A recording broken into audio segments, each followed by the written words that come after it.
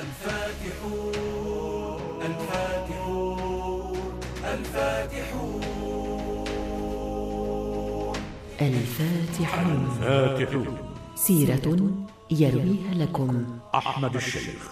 التنفيذ والإخراج محمد حجازي. وصاهم بالخير دوما حتى أتى الفتح المبين. أكرم بهم من فاتحين، أكرم بهم من فاتحين، أكرم بهم من فاتحين. إذاعة قطر بودكاست. السلطان بايزيد الأول. السلطان بايزيد الأول. صاعقة الإسلام. الفاتحون الفاتحون الفاتحون.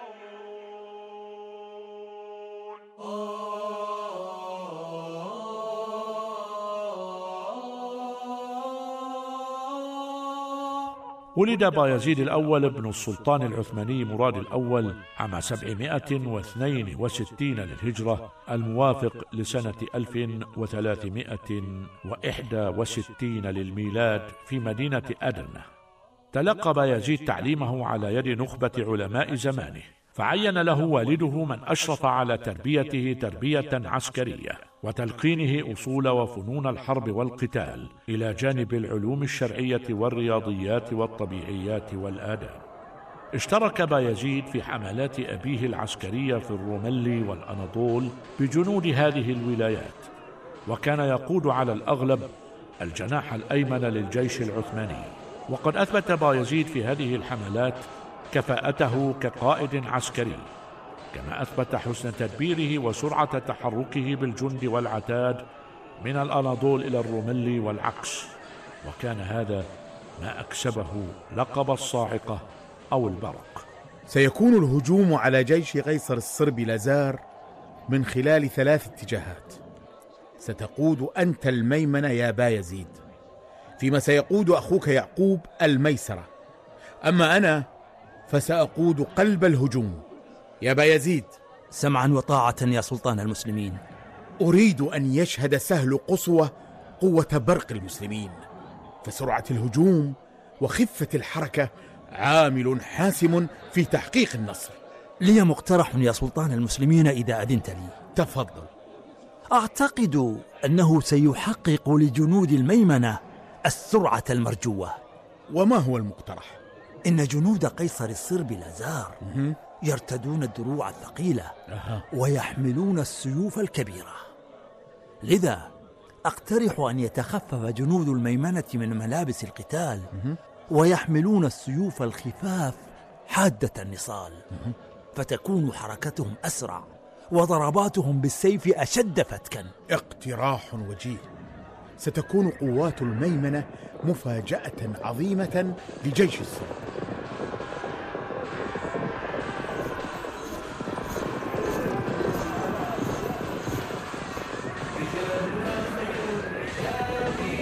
أكرم بهم من فاتحين.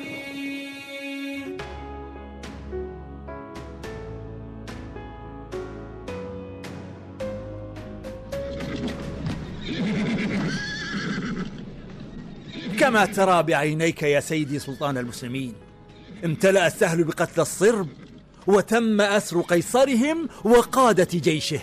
أحسنوا إلى الأسرى يا بني، وشددوا الحراسة على قادة جيشهم، وتفقدوا من بقي منهم بساحة المعركة، فلربما كان بينهم مصاب نستطيع إنقاذ حياته. كن على حذر يا سلطان المسلمين. أبي أصابني في مقتل يا بني. اطمئن يا أبي، اطمئن، سوف ننقلك إلى خيمتك لتلقي العلاج.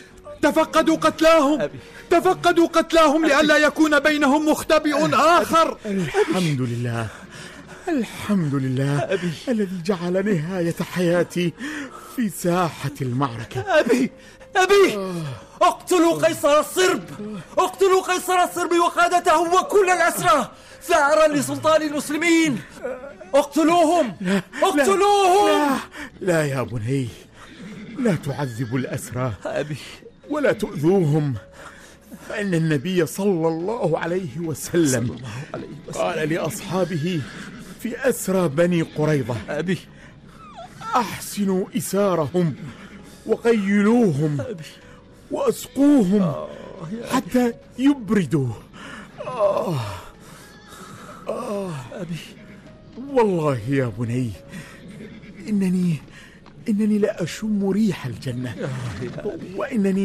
وإنني أشهد قادة الجيش وأمراءه وجنوده أنني أوليك الخلافة، وأدعو كل من حضر لمبايعتك، ولتكن حياتك يا سلطان المسلمين جهادا في سبيل الله وعملا على نشر الإسلام.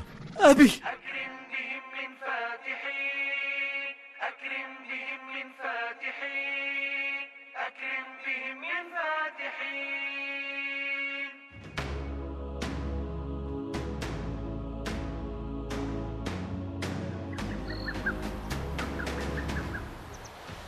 ألهذا المدى بلغ تحكم المسلمين في شؤوننا؟ يخلعون هذا ويعينون ذاك. اهدأ يا قيصر بيزنطة، اهدأ وأخفض صوتك كي لا ينقل إليه أحد مقالتك فيسير الجيوش لخلعك وتعيين أحد حلفائه مكانك. لسلطانهم الجديد يا إيمانويل، شاب لم يبلغ من عمره 27 عاما ويواجه أمراء الأناضول جميعا ويهزمهم. كنت أتمنى أن تشتعل الفتنة هناك كي أستطيع تكوين حلف أوروبي لمواجهته.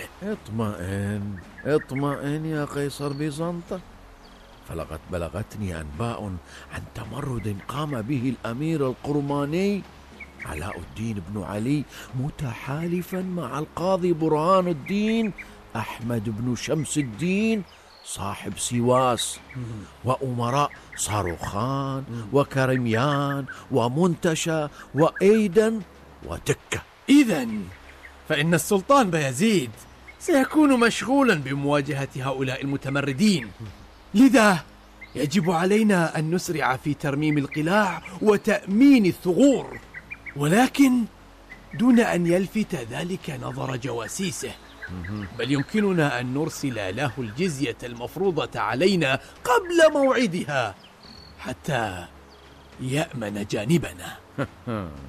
وقبل هذا وذاك ينبغي علينا أن نرسل للبابا في روما كي نعلمه بما اتفقنا عليه، فمن المؤكد أنه سيتحالف معنا ضد المسلمين، وبانضمامه لنا سينضم كل ملوك وأمراء أوروبا، فبهذا الحلف وحده نستطيع أن نواجه جيوش بايزيد خان، وإلا ستظل أوروبا تدفع الجزية لسلطان المسلمين. ضيوفنا تجدو سلاما، لسنا طغاة معتدين.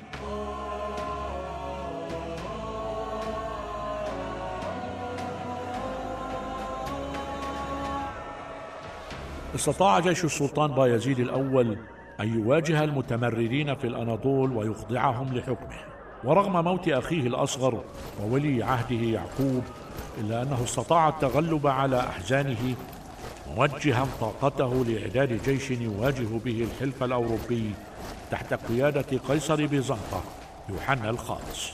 هل وصلت الرسل من البندقية ونابولي وباقي الجمهوريات بجنوب إيطاليا يا فيروز بيك؟ وصلت يا سيدي السلطان، كما وصل مندوبكم لدى قيصر صربيا مؤكدا دعم جيشكم في مواجهة قيصر بيزنطة.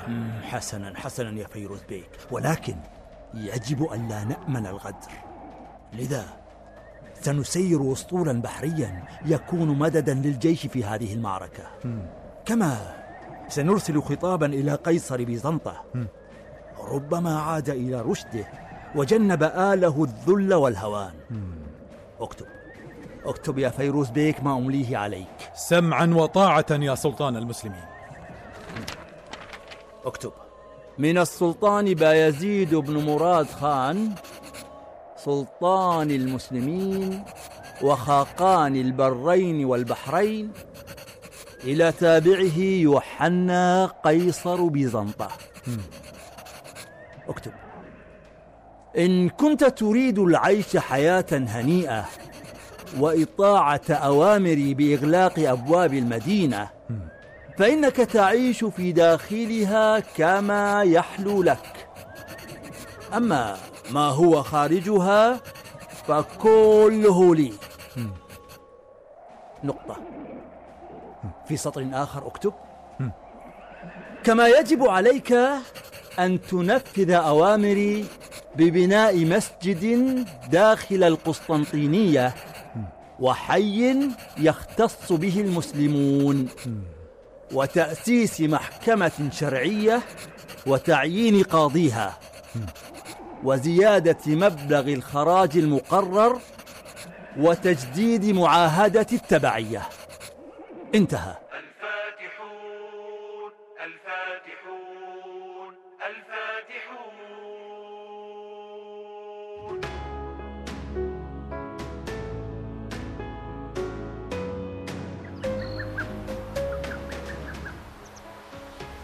إن سلطان المسلمين يستهزئ بنا يا إيمانويل، فهو يعلم مسبقا أنني سأرفض كل ما طلبه في رسالته. بل لا يمكنك أن ترفض يا قيصر بيزنطة، فإن جيش المسلمين قد بدأ في ضرب الحصار حول القسطنطينية. ستمنعهم الأسوار من دخولها يا إيمانويل. لن يستطيع جيش بايزيد دخول القسطنطينية. قد لا يستطيع دخول المدينة، ولكنه يستطيع أن يستمر في حصاره لها سنوات وسنوات.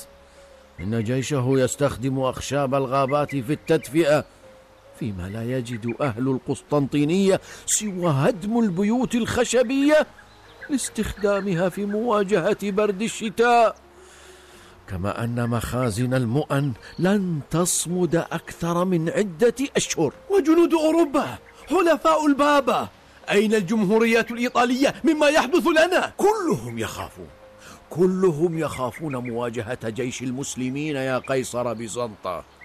لقد أصبحت شرق أوروبا كلها خاضعة لهم، وليس أمامنا إلا أن ننفذ شروطه صاغرين أو ينالنا عقابه.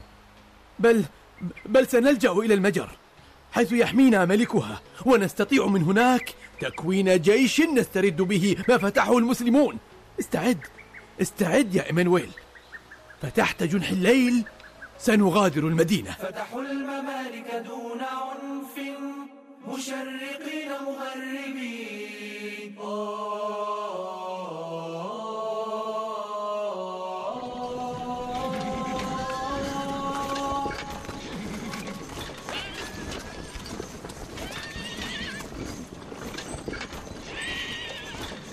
إن ملك المجر قد أعلن حمايته لقيصر بيزنطة، وأعد جيشا لوقف زحف جيش المسلمين يا سيدي السلطان. من الذي تحالف معه لتكوين هذا الجيش يا فيروز باشا؟ ملوك بلغاريا وفرنسا، إنجلترا والنمسا وقشتالة وأراغون وبعض أمراء شمال إيطاليا. إذن فإن أوروبا كلها قد اجتمعت على قلب رجل واحد لمواجهتنا. لسوف يرون قوة شوكتنا وعزيمتنا في مواجهتهم. وكما وصلت الأنباء عن استيلاء جيشهم على مدينة نيقوبوليس وقتل الحامية المسلمة بعد أن استسلموا لهم. قتلوا الأسرى؟ الويل لهم. سنتجه إلى نيقوبوليس ونحررها، ولنأخذن بثأر أسرانا من ملوكهم أجمعين.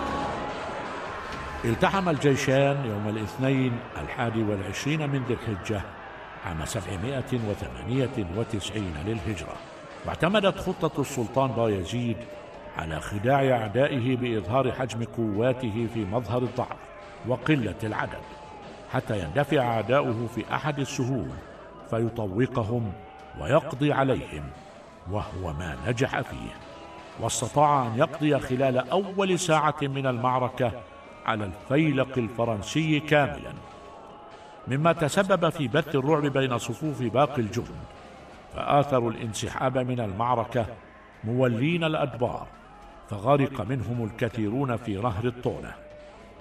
فكانت موقعة نيكوبوليس انتصارا حاسما للمسلمين وتأكيدا لسيطرتهم على معظم البلاد الأوروبية، غير أن بلاد الشرق كان بها عدو رابض يستعد للانقضاض على جيش السلطنة. تيمور لنك ألن يكف هذا الرجل عن محاولته بسط نفوذه على بلادنا أبدا؟ إنه يحاول استعادة أمجاد أسلافه هولاكو وجنكيز خان، كما أن صاحب قسطموني هو من أعطاه الفرصة، إذ لجأ إليه معلنا التمرد على الدولة العثمانية. إذن فليسرع ابن الشاه زاد أرطغرل بقيادة جيش لمواجهة زحف تيمور لنك حتى ألحق به في جيش يهزمه شر هزيمة. إن الشاه زاد أرطغرل شاب صغير يا سيدي، كما أنه ليس على وفاق مع القاضي برهان الدين أحمد بن شمس الدين صاحب سواس، وهي المدينة التي تواجه جيش تيمور لنك. ما هي إلا أيام قليلة وألحق به إلى هناك يا فيروز باشا، فاطمئن، كما أن ابني أرطغرل مقاتل فذ، وإنني أثق في حنكته وقدرته على التصدي لتيمور لنك.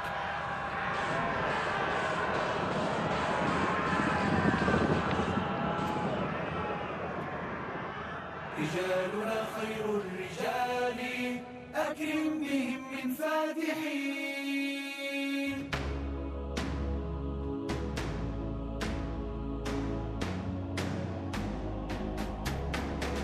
قتل الشاه زاد في المعركة يا سلطان المسلمين، وجيش تيمور لنك يتجه الآن إلى موقعنا. مر الجند أن ينسحبوا من المعركة ريثما نعيد ترتيب صفوفنا ونهجم عليهم. لا وقت لذلك يا سيدي، فلقد بدأت طلائع جيش تيمور لنك في مواجهتنا. لا يمكنك إلا أن تهرب، نعم، فيما سأمنع أنا بقواتي المهاجمين حتى تتمكن من الفرار. لن أفر من المعركة يا فيروز باشا. كيف يفر المرء من أغلى أمنياته وهو الموت في سبيل الله؟ لن أفر من ميدان القتال حتى أفوز بإحدى الحسنيين، النصر أو الشهادة. الفاتحون.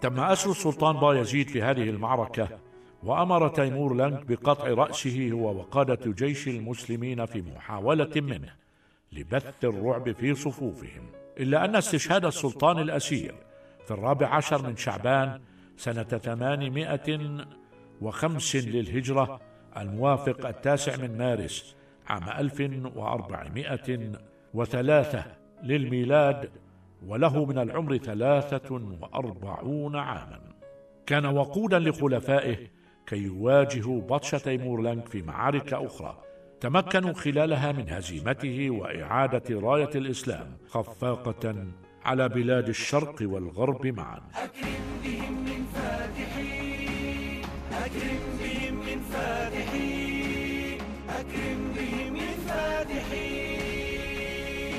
جسد شخصيات هذه الحلقة سعد البرشي، خالد الحمادي، علي المالكي، أحمد المفتاح، أحمد عفيف. الفاتحون. كلمات المقدمة والنهاية علاء المالكي. ألحان وأداء يحيى حوا. التنفيذ والإخراج محمد حجازي. إذاعة قطر بودكاست.